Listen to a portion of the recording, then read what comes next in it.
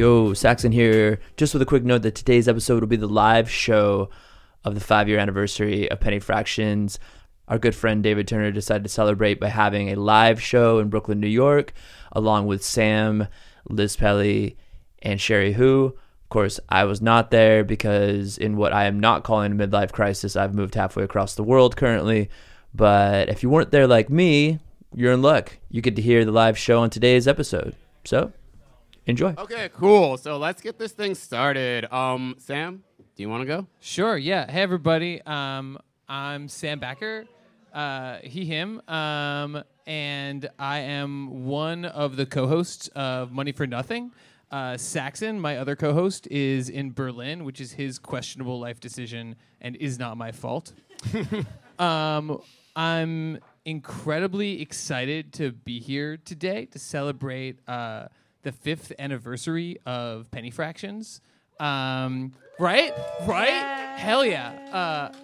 I know that David and his work have been an inspiration and like a critical voice and a generous guide in a world that has like very much needed it. And certainly a world of music writing that has very much needed it. And certainly Money for Nothing wouldn't be anything like what it is without his example. So incredibly pumped to be here. Wait, can I give like 2 words on you? Sure. I just want to say, yeah, Money for Nothing is one of my favorite podcasts. There are a lot of great podcasts. I mean, Art and Labor is great. Please listen to Art and Labor, as we were just listening to earlier. But one of the things I really appreciate about Money for Nothing is that it takes the music industry so seriously.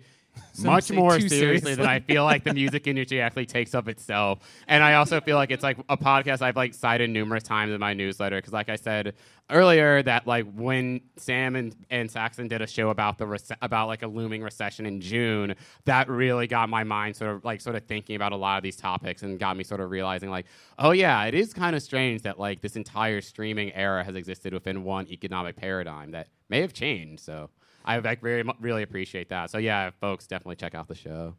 Thank you, David. And the other members, we have an incredibly stacked lineup. And if you know, you know. We have on my right, Sherry Who of Water and Music. Woo! Hello, glad to be here. On my left, I have Liz Pelly, who is she's a writer and writing a book about streaming that I'm so pumped to read. So please, I don't know where you are in that book writing process, but like please finish and publish it faster. Thank you. Also, while we're doing these intros, I just wanted to say I've learned so much from everyone on this panel over the years. So it's just an honor to be in conversation with you all and also other people in this room. This is a room full of so many smart people. This is really fun. So pat yourself on the back, all of you. Yeah, so we are so smart. Yeah, so it's a cool moment to be here and kind of reflect on the last 5 years of David's work because like he just said, we're really moving out of the moment that produced a lot of the things that, a lot of the trends, a lot of the narratives that he and that a lot of people here have been describing and been analyzing. But even as that moment seems like it's starting to shift in some pretty profound ways, a lot of the kind of deeper structural analysis, the figuring out patterns, figuring out trends, figuring out dynamics that these folks have been doing in like really exemplary in different ways, really remains an incredibly useful way to think about what's going to be coming next. And so we're kind of going to be doing that a little bit today. So we're going to talk a little bit about like what's happening, and we're going to talk a little bit about like what might happen, and then we're going to talk a little bit about what just happened. So I guess to start with, to lay the scene, I wanted to kick it to you, David, to explain like what the end of soft money is doing to my favorite like extractive, exploitative system / techno affiliated Ponzi scheme, the music industry. So my last newsletter was about it was a 2-parter where the first part was just sort of talking about trying to sort of pull from actually a piece that was written by this writer Gabriel, I think Mayer, that was called Sound Money, where basically Gabriel sort of tried to trace sort of the like history, the last basically 40 years of financialization of the music industry. Gabriel cited a lot of my own work and sort of started this kind of around the Sony's purchase of CBS Records in the late 80s. Sorry, I'm looking at my other Gabriel. Sorry. But yeah, Sony purchased the CBS Records in the late 80s. I actually kind of dated a little bit back to like Thorn, like I forget, like Thorn's purchase of EMI records from like in the 1979. Actually, to me, is like a slightly earlier version of technology of a non-music firm buying a music company. Anyway, so basically, I wrote a very brief history of that just to sort of explain that, like, hey, basically from like the late 70s until around or before the financial crisis, there was sort of a slow financialization of the music industry where private equity firms and sort of big banks started making investments and buying up sort of like labels. So the classic example to me is sort of like Warner Music being basically picked apart by like a handful of different private equity firms, including Bain Capital of Mitt Romney fame. So that happened in like 2004. And then Gabriel made a distinction between that era and then the post-financial crisis era of around 2008, where all of a sudden, instead of these companies sort of buying up record labels, it ended up being that they started investing in sort of song catalogs. So that's where you sort of get the sort of headlines of like Bob Dylan or Bruce Springsteen selling off their catalogs. Bob getting his money. So much money. So much money. And so the reason I wanted to give this context, this historical context, was basically because as we sort of are seeing sort of the effects of the Federal Reserve raising interest rates and engaging in quantitative tightening, so the last time Sam talked about it on this show, Sam was like, we're not going to get too deep into explaining how the Federal Reserve works. We're also tonight not going to get too deep into how the Federal Reserve works because I don't think anyone wants that. There's a discount window. I don't get it. Yeah, we're not getting into it. We're not getting into it. It's not like we're not going to get into it. But because of the last since March, the Federal Reserve and central banks across the globe have been raising interest rates and engaging in quantitative tightening, which has been very disruptive to a very particular part of the music industry so far, and that has basically sort of been this song catalog sort of like section. And also, as we're sort of seeing right now in sort of the more crypto-y space, and also sort of tech firms. So basically the highly speculative parts of the music/tech industry have been the first ones to sort of feel a lot of these sort of ripple effects. But the other thing I think and so that's been kind of the headline news, and we're going to do a little bit, I guess, like scene filling in, and then we're going to kind of dive further into it. But like, that's been kind of the headline news, right? And what Dave was kind of alluding to, though, is that the last 15 years, give or take, of all of our lives have existed in a weird space, post-2008, of incredibly cheap money for all kinds of corporations, right? The previous podcast, we're talking about Uber and the way that company could make no money could both change everyone's lives and make no money, or make no profits, rather. And the point is that they were making money because they could pull in massive flows of global capital because money was really, really cheap. And it does seem like we're leaving that moment. And so the first ones to hit it, like Dave was saying, I think, are these crypto companies, are these highly speculative ones, but also like, let's talk about the music industry over the past 15 years, which has been the kind of classic narrative is it nearly died, allegedly. Certainly, no one was buying CDs anymore. I mean, some people were buying CDs. I mean, sure. In this room, maybe, but yeah. Also, I want to be the nerd because I always want to say it's like also other countries kept buying CDs. Like most, like sure. Let's hear it for Germany, right? Yeah, Germany kept buying CDs until very recently. In Japan, Japan really just stopped buying. I mean, they still do, but they just really stopped buying CDs. I say stop. I'm like seeing friends give faces. But it's like Japan still buys CDs at a fairly high rate. So I just want to say that like the United States is kind of a sort of fun use case of like, or a special case where we were like, yeah, our industry very much tried to get rid of that format. But I guess different countries, different dynamics, and relationship to CDs aside, David. Sorry. In general, the recovery for all of them has been the rise of various forms of streaming, which some folks here really, really know about. And like we've been saying, streaming has really been structured in many ways by these tech companies that have been able to similarly launder huge amounts of global capital. And so the question, I guess, for tonight and as part of the jumping off part of our conversation is like, okay, maybe we'll see what happens with various kinds of crypto, with various kinds of speculative things, but like, what happens to Spotify if the money starts to dry up?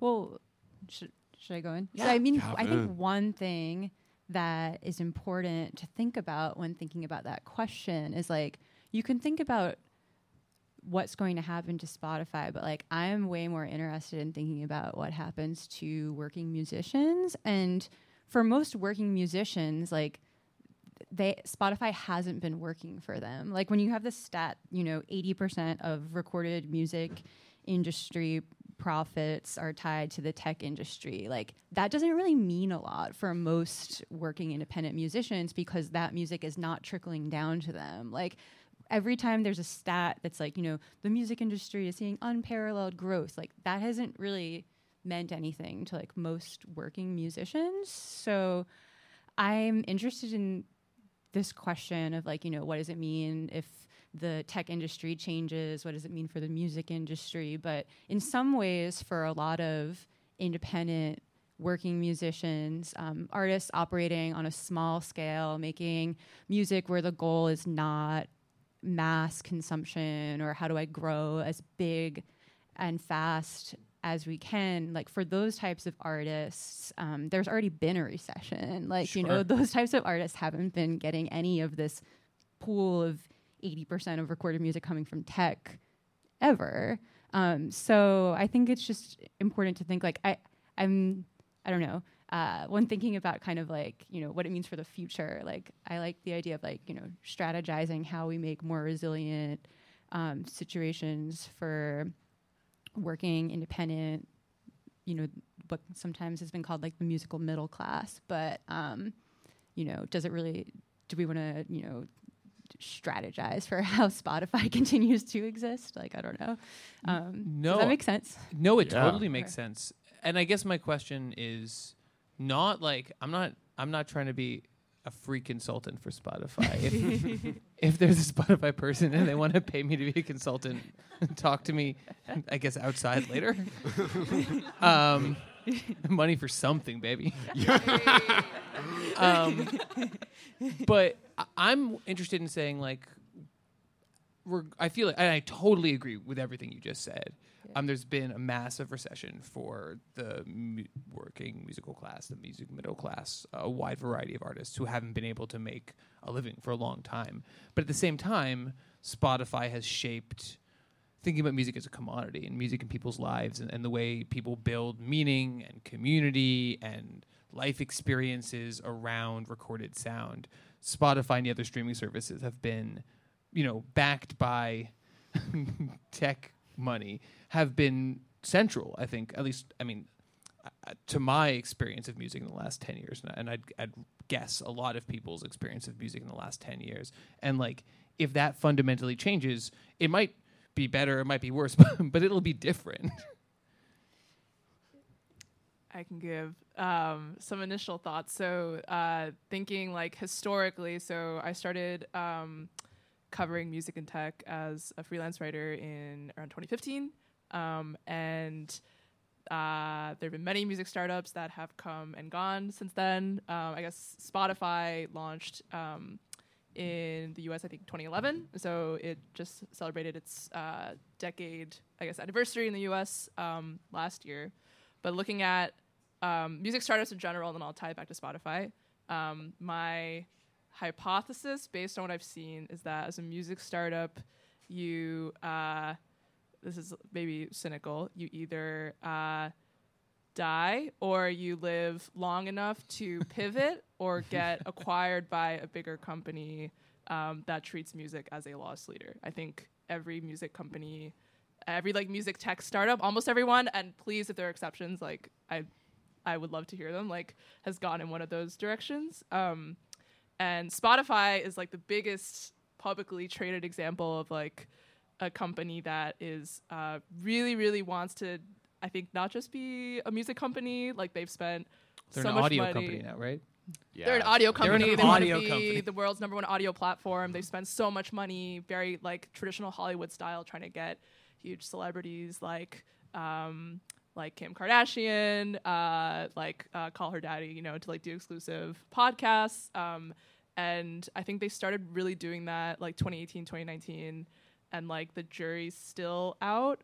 And now they haven't really like spent a lot of money to do those like really big podcast deals, and I think quite a long time. So it's just it's a big identity crisis. It's kind of how I understand where Spotify is now. Yeah. Well, I guess to go back to the startup thing, because I actually do. It's funny because I feel like music startups is in particular is a funny zone, because really they do. Yeah, most of them either fail or they just get acquired by other companies. And often when they get acquired, they kind of just sort of get like subsumed into that company, just kind of like disintegrated out. Or maybe they kind of like just sort of take one part of the technology or one part of the thing, and that sort of like continues to live onward. But like, I always find the ecosystem of music startups a little bit strange in that sense, because it doesn't feel like these companies exist to actually be self-sustaining, to sort of like exist on their own. They just kind of are they're just like external R&D basically for the industry, like writ large. It's like, oh, who's going to pick up this music AI company, because I don't even know what most of them actually even do, but there are like a lot of like music AI companies. Same with like all the metaverse companies. Like I just saw like today that there was some metaverse company that was invested by Warner Music Group, and I was just like, but like there are already so many metaverse companies, video games. There's so many metaverses, video games, that why do we need more of them? But yeah, it's like what's the point of that company? It's probably ultimately to get bought out by just a bigger company in the end. It's not really like that's going to be something that exists by itself at all. This gets speaking of like financialization of the music industry. In terms of like what a lot of music or like entertainment startups I realize are trying to do, I think the metaverse is a great example of this. At Water Music, we've been covering Web3 very extensively in the last couple of years. It's like maybe this is another weird analogy. It's like every artist in that, or so many artists in that ecosystem are trying to become their own Hypnosis, except what's being traded is the brand and not the catalog. Because like you're not talking about like the Bob Dylans of the world. You're talking about like artists who might maybe only have like 2 or 3 songs out, but they're already like releasing NFTs, and like a lot of the language around it is the intention that like people can trade an artist's reputation from a very early stage. And like it's just like such a I think we're only starting to like scratch the surface of like what that means in terms of how very early stage artists see their careers long term, of like from a very early stage we're like financializing their brand in a way that is like so abstracted from the music itself. So just to be really clear, so what you're saying is that there's an increasing trend of artists who are saying, I'm going to sell, I am Reasonable Doubt era Jay-Z, and if you buy my NFT now, when I release the blueprint, that NFT will be quintupled in value. Yeah, I think that's a lot of the pitch in terms of like, because when you think about like NFTs, the reason why a lot of artists are investing in things like NFTs are things like secondary royalties and like the secondary marketplace being able to funnel royalties back to the original creator, which is true. Like that is a benefit. Yeah. But yes, there's a lot of like promising being done to like rally people around the specific tech. Yeah. Well, I mean, so one thing I'm interested in what you were just saying about that a lot of music tech firms that have been founded right in this previous era, and we have to say that the conditions are really beginning to change, I'd imagine, for a lot of these firms. Kind of had this, it seems like the kind of classic like tech scale idea for many of them, right? The idea that the way to make money as a tech firm is to make a product that starts really small and then gets really, really big.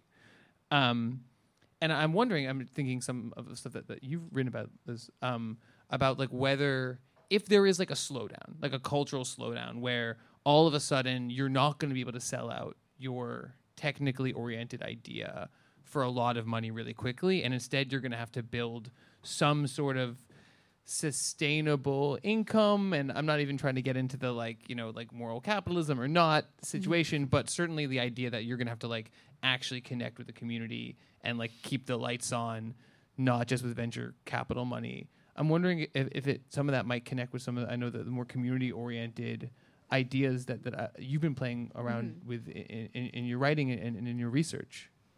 Yeah, it's interesting. Something that as I've kind of been looping on, just like listening to this whole conversation so far, is that, you know, I think a lot about something that our friend Kevin Erickson from the Future of Music Coalition says a lot online, which is that using the phrase like the music industry can be really unproductive. And he's been sort of like repeatedly pointing out that like when you use the phrase the music industry, like you should push yourself to think of something more specific, because there are so many things within that and so many different definitions of what that means. And there's so many different reasons why people pursue music and different approaches that people have to a career. And like the independent like working artist who is trying to figure out how to like piece together sustainable living through selling records and touring is like, that's a much different economic equation and also just sort of like reason for pursuing music than like someone who's like, how do I financialize my identity before I've even released more than like 2 songs so that someone can like buy the NFT of me in hopes of getting rich in like 10 years? Like those are completely different things. And it's good to like acknowledge that they're completely different things, and that like our way of, you know, we were talking about how like we're like passing, it's like a moment, we're at a changing moment and we're figuring out the way forward. And like, it's okay to be like, there's different reasons why people get involved in music and there's different goals. And like, we're going to have different sort of like paths that we're on in figuring out like what a more sustainable music world looks like. And like, I think that all of the exploration of like Web3 and digital experimentation and like, these sort of projects are really interesting, and I think, you know, like we can explore these ideas and then also, you know, point to stuff like we just heard on the panel before, like Music Workers Alliance working really hard to get this public funding for local artists in New York City. Like,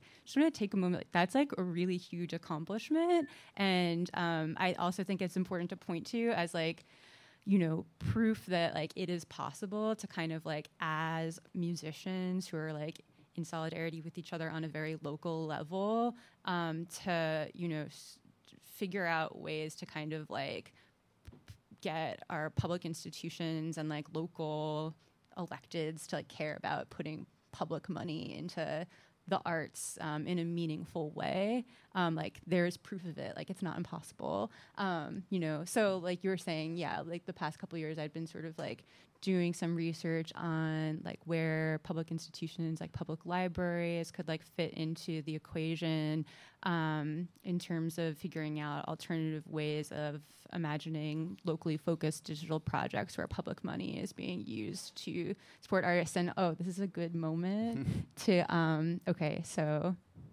when our friend Matt Dryhurst was on Money for Nothing earlier this year, he said that if you wanted to propose the idea of publicly funded streaming being funded by the government, that you should hand out that proposal with a free lollipop for everyone.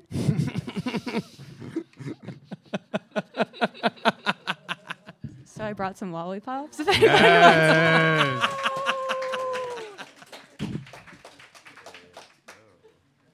Genius. Are we supposed to? Wow. Yeah, pass them around the crowd. Yeah. We can't eat them. It will impact audio quality. That's how you know Sam's like a real audio person, because my immediate thought was, I'm putting this in my mouth. I'm putting this in my mouth. So I will hold to not put this in my mouth. So actually, one thing. So amazing. yeah. Also, yeah. I love that. I love that. So one of the things that like Liz, as you're sort of speaking to, is it's something that I feel like as we've sort of like had a number of conversations about sort of like public libraries and sort of stuff like this, this sort of reminds me of sort of an idea that our sort of mutual friend like Henderson Cole proposed, which is the idea of sort of this being like sort of a nationalized streaming service, where like it's sort of like having basically sort of like a nationalized like Spotify, where you can sort of like upload your music and have that sort of be sort of the way that you sort of like have sort of a more public alternative to a big major streaming platform, which I always thought was like a really cool idea. And also something I've been thinking a little bit more about again. I feel like I should have said this in the last pod, but again, it's like, or I said it, but more concretely, it's like my day job is, it's like I'm a business my title at SoundCloud is business strategy. And like, so I just think about this stuff a lot, but I feel like my like point of view is very like business. How are we making the business work? Which I feel like has bled into my newsletter a lot the last year or so, which is like maybe not the best thing. So maybe I need to work on that as like my own practice. It's like to extract my day job from my newsletter. But one of the things I have thought a lot about is distribution and the fact that like artists, to your point about artists having different intentions, one of the things that's been frustrating to me about the streaming era is that if you're an artist and you want your music to be heard by your friends, obviously you want to have it on something like a Spotify or a YouTube because that's like how most people consume music. But when you do that, that means it's going to probably more than likely be monetized, or you have to go through one of the handful of of distribution companies that do exist. And those distribution companies exist because, one, they want to get more people to sort of sign up for it, and also so they can sort of monetize that sort of content. So it sort of like makes it so like if you're like Adele, or if you're just me who has some music that I'm just putting out that I kind of want other people to hear, all of a sudden we're like flattened to the sort of same platform and the same sort of level in a way that seems really strange, especially if you were to go back 30 years or so and you want to record music. Obviously, someone could say, well, yeah, but like that CD or vinyl you recorded, someone could be listening to like Michael Jackson instead of listening to you, but it's like that's not like quite the sort of same like sort of flattening that I feel streaming has sort of done the last 15 years. Certainly in places of distribution. I mean, like, besides like support your local record store, but I mean, really the sense of there being like one giant digital record store that certain people have the ability to put their music on various like easy to see shelves, like the homepage is a crazy change. I wanted to go back to something that you said, Sherry, though, about music as a loss leader, because I mean that's one of the things I think about a ton, and I think about it a ton not just in terms of our current moment, but in terms of like the long-term historical trajectories of music and of music in the United States, especially, right? That in New York City in 1880, they're using music to sell beer, right? Like, it's a loss leader. The musicians make some money, but the money is beer. It's not music. And that's true in the 1920s when it's being used to sell pianos. It's true in the 40s when it's being used to sell record players and stereos. It's true in the 60s when FM radio is being used to sell Cadillacs. I mean, it's true the whole time. And so thinking seriously about the relationship between music and multiple structures of capitalism, all of which kind of exist simultaneously, I think it can be sometimes overly simplistic to think about it like from either the top down or the roots up, because both of these levels have like existed simultaneously and like, dare I say it, like dialectically the whole time. And so I do think that like if music role as a loss leader is changing, either whether it's being pulled into a new set of like metaversic structures or I love that word, metaversic. First time hearing that. I like this word, metaversic. I dig. Or if it's being increasingly publicly funded in like a federal works administration style, but like on a local civic like like semi-socialistic structure. Like both of those are changes, it seems to me, like in the political economy of music and the way it fits with like the production of value in a capitalist country. And both of those would be like really interesting, really big changes from where I'm sitting. Yeah, no, I mean, I guess like to go more on the latter, this is why something I feel like we often like Liz and I will talk about like sort of like public parks and like shows at parks and sort of things like that. It's sort of like something that sort of exists outside of sort of most of these other things we've been talking about most of this evening. Not outside of all of it, but it's like record labels and like sort of publishing and like a lot of that stuff. Well, Okay, I won't get. Okay, now that I say that, I'm like, well, maybe not actually. But like a lot, it exists a bit outside of some of the outside of some of those sort of conversations, and sort of can also allows music to serve like sort of a different context than I think we often sort of associate with it. Yeah, and those more sort of lost leader kind of perspectives or context. Yeah, and thinking back specifically to the start of the pandemic, so a general trend also since like 2015 was kind of like the beginning of my journey in music tech. I noticed music was becoming like it was becoming increasingly less social. So like when I first started writing in 2015, you could still send like messages on Spotify. Like they had like the inbox feature. I guess they killed it because not a lot of people used it, but like I definitely used it. They had like a much deeper Facebook integration. Probably not the best example to talk about right now, but like it was a lot more shareable, and it leaned into like the very inherently social nature of music, and I just saw that like gradually go away as the just the feature sets became so much more like personalized and individualized. It's all about like you put on your own headphones, like you have your own sound world, and then the pandemic hit. I guess like the state of the live industry is a whole separate conversation, but the kind of like immediately at that time, you know, touring revenue was decimated, and like there was a huge rush to try to create the same like social experiences online. And I think we're like still there's some exciting and like cool experiments happening still today, and like trying to make music more social again. I think like the best iterations of like music metaverse experiences are actually genuinely just like fan communities coming together and like listening to music together and just like bonding through that. This is like the K-pop as metaverse. Like it's already a metaverse. A little bit, but like yeah, it doesn't even have to be like K-pop level. It's like it can just be like groups like of 15 to 20 people just coming together every week. Like there's like a whole culture around this, but then you also have like the like putting an avatar of Lil Nas X into a Roblox show for like 10 minutes. Like, is that the best iteration of it? I don't know. So that's like kind of another like strand of experimentation, and just like this like desperate need to like make music more social again, given the state of everything, given the pandemic that like we're still trying to figure out. In terms of like capturing, there's always been a gap between the like cultural value and the market value of music.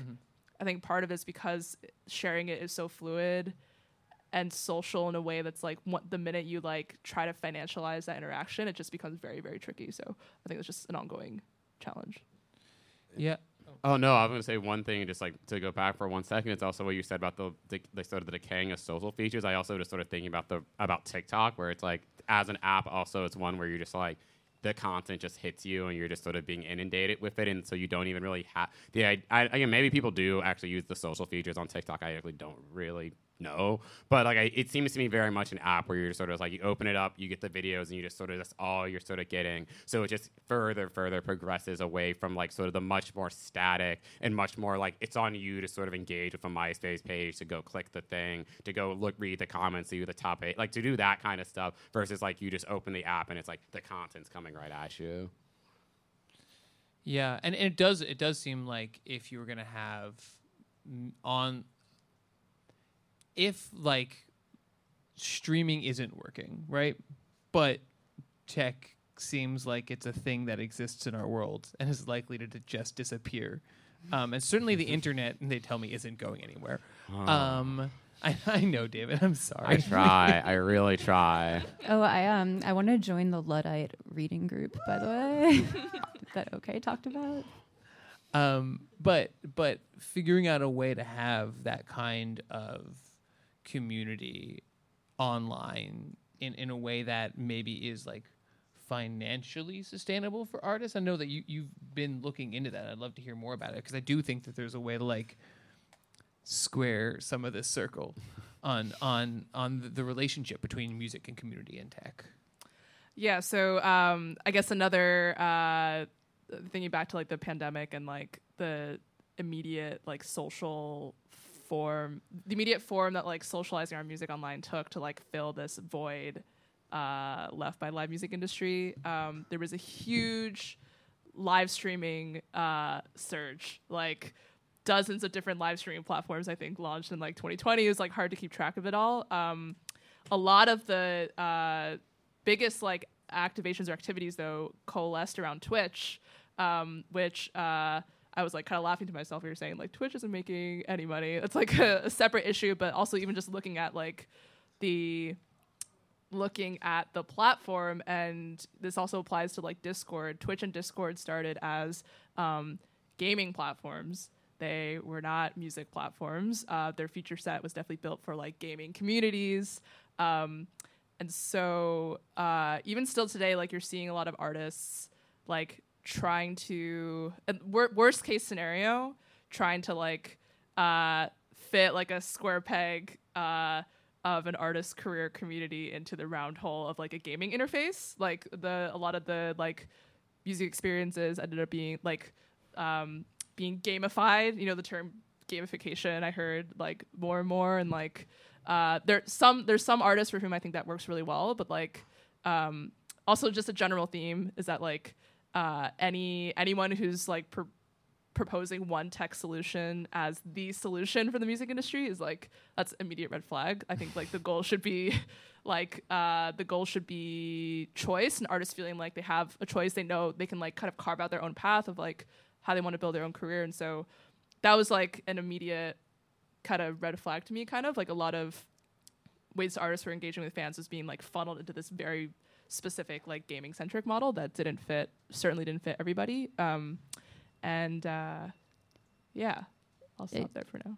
It's really interesting, like juxtaposing two things that I think really happened at the beginning of the pandemic to sort of fill the social void that was left for music. You know, there were a lot of people turning to like live streams and Twitch and stuff, and then there were like lots of people throwing shows in parks or like all over New York City, and there were like people saying, I'm going to be at this coordinate in Prospect Park, and you know, people being like, oh, I got a solar power generator so we could do shows on the baseball diamond because we can't be inside places. And like, you know, I don't know, I'm thinking also about what you said about how we're constantly trying to square both like the cultural future of music and the market future. What did you say? The cultural versus market value. Yeah. The cultural value and the market value. And I just think that, thinking about like that kind of like divergence of ways in which like people sort of like responded to like trying to find community when venues went away or is really interesting. And it kind of reminds me of, I wrote down something that was said on the last panel. I can't remember who said it, but I just wrote down the words, how do we build power where we live? And I think that is a really powerful idea to kind of sort of like meditate on, especially if we're thinking about, this kind of like crossroads we're at, and like how we make music communities things that are more resilient to these like really powerful forces that are constantly trying to like extract from them. And I do feel like ultimately there's just like this local element is really important in making music something that's like really part of the social fabric of our lives in a more robust way. I mean, this is going to sound like a crazy juxtaposition, but like bear with me. So I was reading today and I've like wasn't really paying attention to it before this article, but Taylor Swift sold 500,000 vinyl copies of her last record. 500,000 copies. That's like, no one has sold that many copies of a vinyl record since the 90s, the early 90s, right? And yes, it's doing tremendous damage to the ecosystem of record pressing plants and independent distributors that has kept that format alive. And I totally agree with all of that, plus the environmental degradation that comes out of vinyl records, and I agree with that too. But putting that aside for just 1 second, it is something that I think that I had been struggling with, thinking about streaming and the future of streaming, was this kind of like... I think I had been that fact has been making me think that I had been undervaluing or underestimating the power of cultural change. because I kind of thought like commodity flows like kind of one way and you can channel in different ways, but you can't go back, and that no one was ever going to trade more money for less music. And then a generation of Swifties totally proved me completely wrong by buying 500,000 copies of that record. And it just made me realize, somehow it made me think that a whole host of potential business, much smaller, at a variety of different levels, in a bunch of different spaces, potential kind of opt-in business models or opt-in communities that are far more robust, far more survivable in the long term, far more community centric or not, are just like, it really blew open my sense of like what was possible going forward. I mean, that's why I mentioned the thing about CDs earlier, though, because I do think it's very easy to get locked into the mindset of like, we only have like streaming is basically been here forever. We've always been streaming music. There was nothing before streaming. We only live in the streaming era, but CD sales and like digital sales, again, like CD sales started like dipping and like I guess sort of like really hard in the mid-aughts, well after the shutdown of Napster, well after sort of the high period of music piracy. And the same thing, and then vinyl. I mean, Taylor Swift selling that many vinyl records to me is just sort of the like, I guess, last 20 years of like this slow like return of vinyl being a thing that like people used to like just buy old vinyl records, and all of a sudden more bands started getting more into vinyl, and then that whole leg of the industry just sort of got, or less like more organ of the industry sort of got remade, and then as it got remade, it gets sort of back co-opted by sort of the majors, and then this is sort of what sort of the sort of current state that we have now. And to your point about her sort of probably fucking up the vinyl supply chain, Adele did it first, though. Adele did it first, but like that is also sort of the thing that we also sort of see happening there. But I think to the sort of the broader point you're sort of getting at is that like, yeah, I do think that like sometimes it's very like easy to sort of be like, oh yeah, we like are just constantly moving forward. It's sort of why I think when a couple years ago when NFTs, or it's like last year only, NFTs were like really, really buzzy. It was like, it's been a long year. It's been a long year. Is that it? It was 2021. It was a very different time. It really was a different time. Spring of 2021. It was a different April, time. when I heard the words for the first time.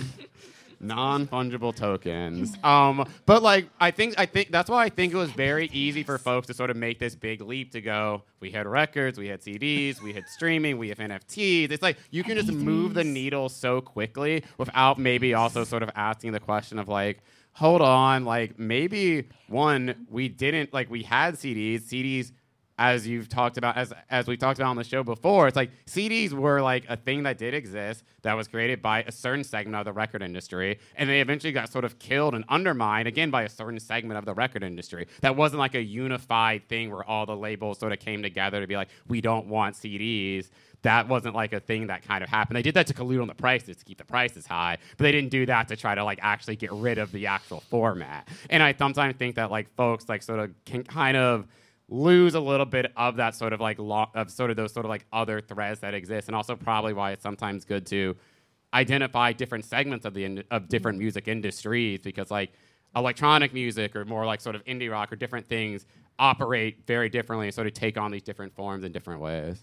Yeah, I mean, it's not perfect, and it's a whole conversation, but Bandcamp, MP3s, you know, like I feel like oftentimes, like my main way of purchasing and listening to digital music is through Bandcamp or buying MP3s. And I'm sure there's a lot of people in the room who that's also true for. So it's kind of funny that like it oftentimes gets kind of like pushed in the corner as like this thing that's just not scalable. And it's like this like quaint sort of like that the people who buy music on Bandcamp or who buy MP3s are just kind of like in the corner, like trying to hold on to like a unscalable model that's like, you know, not interesting or something. But it works for, it's the kind of the best that a lot of corners of independent music have right now, in terms of a model that actually is getting money into the pockets of a certain type of artist. So I don't know. To me, kind of feels part of what we're talking about also.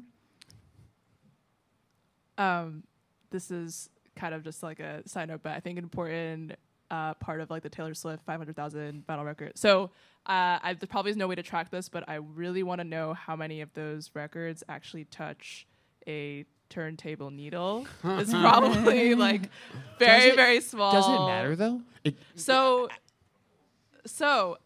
it's in terms of like the dollars that Taylor and her label are getting, probably doesn't matter. But also, so not only that, I'm pretty sure she released at least 5 or 10 different like versions of the album cover. So it was like billed as a collectible, like a fan collectible, and not as like I feel like it's a totally different motivation than like buying an MP3 on Bandcamp and like actually listening to and like engaging with the music. Of course, don't want to generalize, just don't want to generalize with artists, don't want to generalize with fans, but it's like it's very much like a parallel to K-pop, where there is this culture of let's just like collecting everything regardless of whether you listen to it. I think that is like seeping a lot into at least how like the bigger like celebrity artists are monetizing music, even if that music is not being listened to, kind of in that format.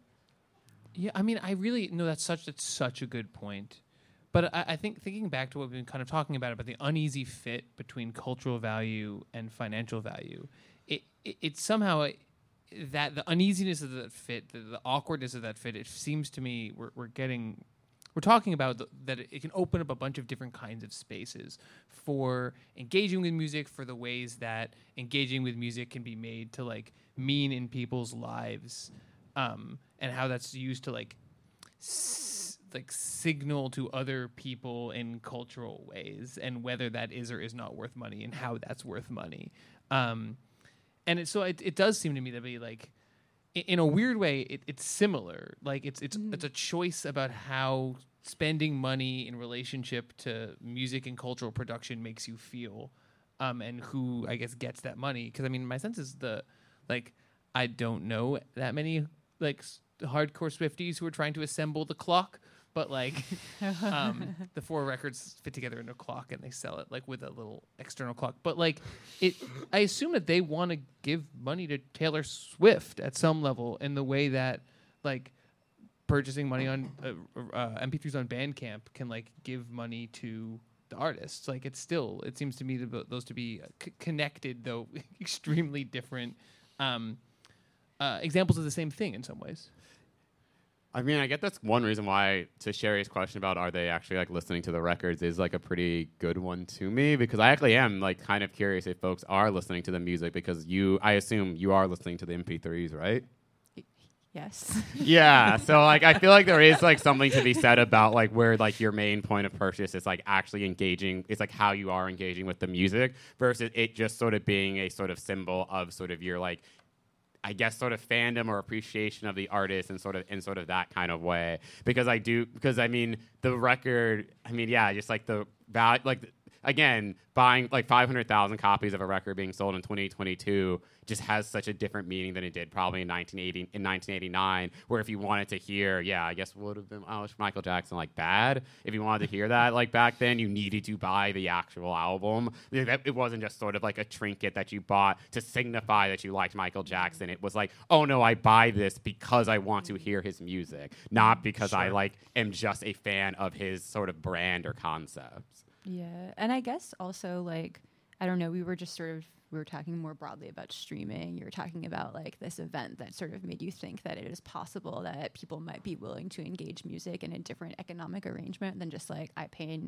$9.99 a month and I get access to everything. And I think that part of that kind of like, we're at this crossroads, where do we go from there? Here is like a big reckoning with like, the fact that like it is never really like made sense to just pay $10 and be able to like listen to all the music in the world. Yes. And that is kind of like this thing that I think has to be part of this kind of like, process of trying to figure out what comes next. Is just that model inherently is very unethical.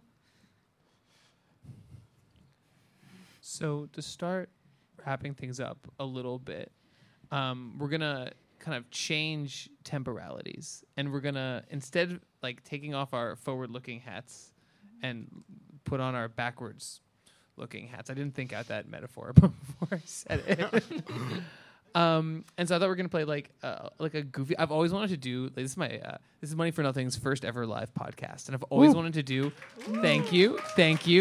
And I've always wanted to do one of those really goofy, semi-cringe like little podcast games. Yes. So what I want to do is think back, and a kind of a celebration of you, David, to think back on the last 5 years that you have covered with such precision and clarity, and for us all to think about like, and just kind of go around the circle and talk about like what trends actually do we think impacted and shaped the music. Well, I guess I'm now always for the rest of my life going to call them music industries. And what or trend or what event really defined these last five years of Penny Fractions? Unless someone has a thought, I could hop first, or just how do you feel? Go for it. Okay. I guess like the big one to me, unfortunately, really is still like playlisting, and it's the idea of playlisting. Even though I find it like a really annoying one, because like basically for two reasons, that most people, like, I'm sorry, when I say playlisting, I mean like editorial playlists on Spotify and other similar like music streaming platforms. And the reason why I find it just a really vexing one is because not that many people actually listen to those playlists, like relatively. Like, I think there was a study in the UK, like the UK over the last couple of years have been doing a lot of like big industry, like music industries. That S is good. Studies. And one of the things that they ended up sort of pointing out is that, like, take Apple Music, for example. Apple Music, 50 to 60% of listening on Apple Music is just people going to find basically their favorite album or their favorite song. It doesn't involve any playlist of your own making or their own making. Spotify is actually something fairly similar, where like most listening, a plurality of listening happens in like playlists that you make, not editorial ones, not the algorithm or any of that bullshit. It's just stuff that you actually make. And when they and Amazon is very similar, where most listening happens on stuff that like is created by users. It's like most actual listening on streaming platforms is sort of like it's like not self-motivated, but it's like done by individuals like seeking out music they want or knowing what it is they like are seeking out. Where I felt like for at least a couple of years there, it was very like the algorithm is controlling everything. The algorithm is like making hits, and it's like, no, that was just people. Like, that was just people listening to music, and we just contextualized it in this sort of more, like, I guess, slightly dystopian manner that, to me, was just serving Spotify and serving a lot of these companies to sort of make it seem like they had more power to control sort of the careers of artists. But, like, actually, most listening is still you deciding that, hey, I really like this playlist, or hey, I really like this album. It isn't that you're just sort of being locked into the playlist zone. Yeah. It was too good, Dave. Sorry. It was too good. Wait, so can I pick the thing that I think was like I had something in mind, but it was sort of like a definitive thing, but like in a positive direction. Go for it. Yeah, I'm a hater. Of the past 5 years, Bring the positivity. There's so many things that could be pointed out that are like landmark, really bad things that have happened over the past 5 years. But when I initially got the prompt, like, what is a defining thing from the past 5 years? Like, for me, I think it's really like the wave of organizing within music, like with like UMA, Music Workers Alliance, and like all these other groups. I just think back to like starting to cover this beat like 5 years ago, and how like no one really wanted to talk about this stuff, and like no one would go on the record. I mean, most people still don't want to go on the record with their names, but it was like a lot of people were afraid to speak up. And I think that like we really like over the past 5 years have seen the power of strength in numbers, especially in terms of like people not being as afraid to kind of like talk about not just like even streaming, but like we're seeing with like the economics of touring, and kind of like calling out all different sorts of like misbehavior in the music industry. So I really do think that kind of like, especially considering like how atomized music has become in the streaming era, like the fact that like we're seeing these like real moments of like solidarity amongst artists, and especially like independent artists or like artists who historically have not really been like considered in organizing spaces. I think that it has been really important. Not that this is like even necessary for like validating this discussion, but have people seen the Playlist, the series on Netflix? Oh No. It's so bizarre that it exists. It's a fictionalized series about like the first years of Spotify. Uh-huh. And it's a Swedish show. There are like, and so I mentioned this because there's a whole episode actually focused on artist organizing.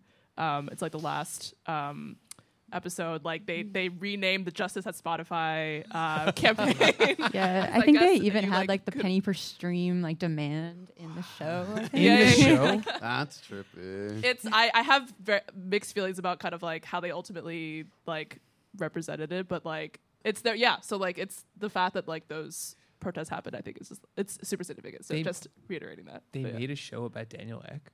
Yeah, it is basically about Wow. Daniel Ek, Martin Lorentzen, the kind of chief business officer. Yeah, and just like following each episode follows like a different like person on the founding team. It's bizarre. So But- weird. Really boring. No, yeah, that's why I like in a weird way wanted to watch it because like how do you dramatize that story? But then I think they do an interesting job with it. But if anyone has seen it, come find me and use it to talk about it.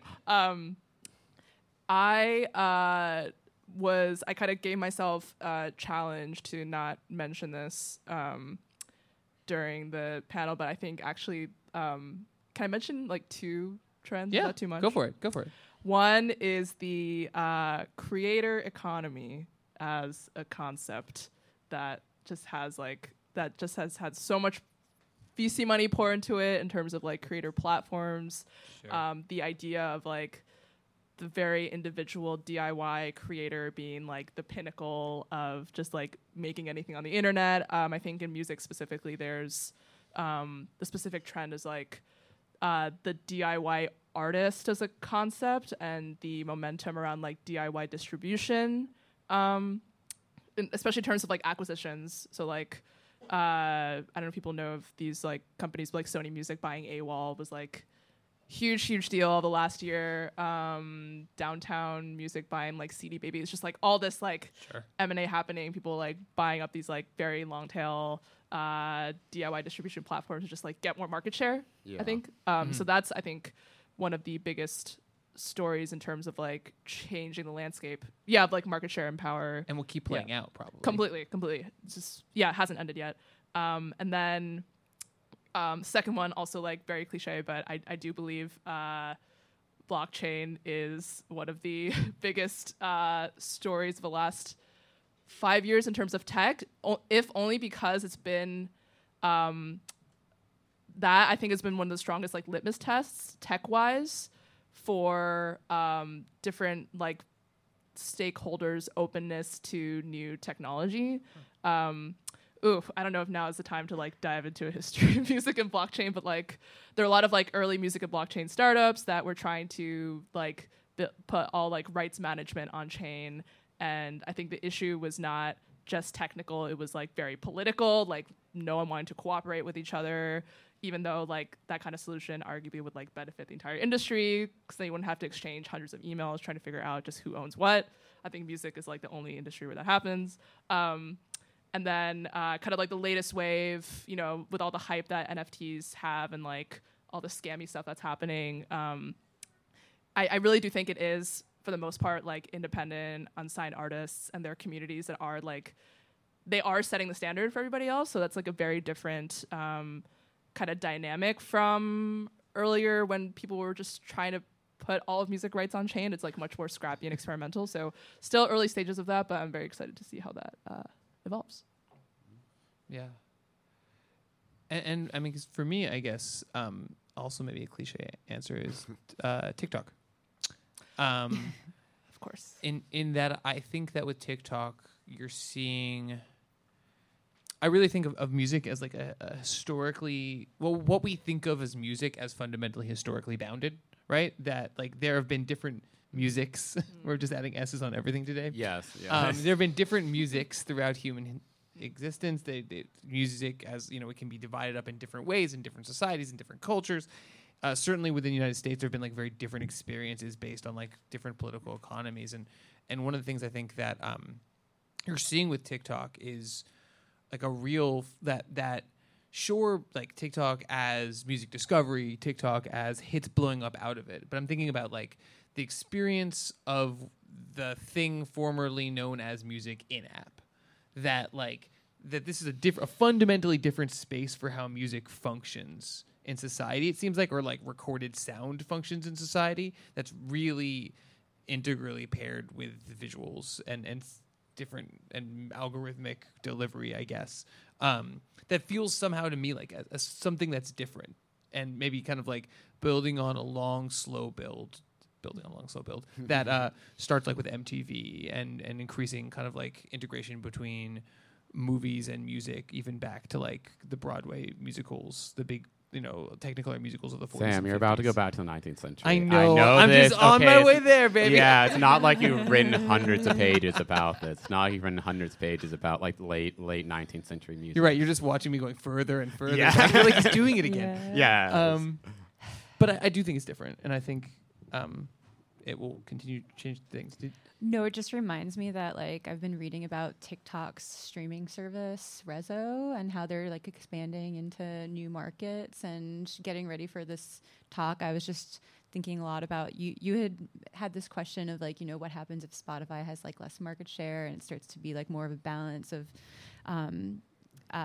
power with like Apple and Amazon, or maybe even like the TikTok streaming service. And one thing that I do think like the next 5 years has to happen is like all of the criticism and all the pressure that artist communities and like organizers have put on Spotify like has to be equally reserved for Amazon Music and Apple Music and TikTok and YouTube and like all of these other companies, which I feel like haven't been subject to as much heat as Spotify has. It's like we need to come for all of them.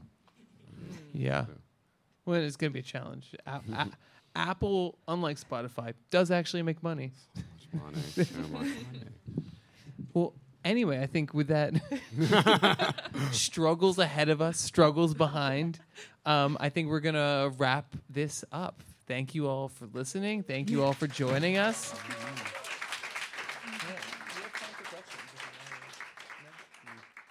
No, I'm going to say thank you guys so much for coming out.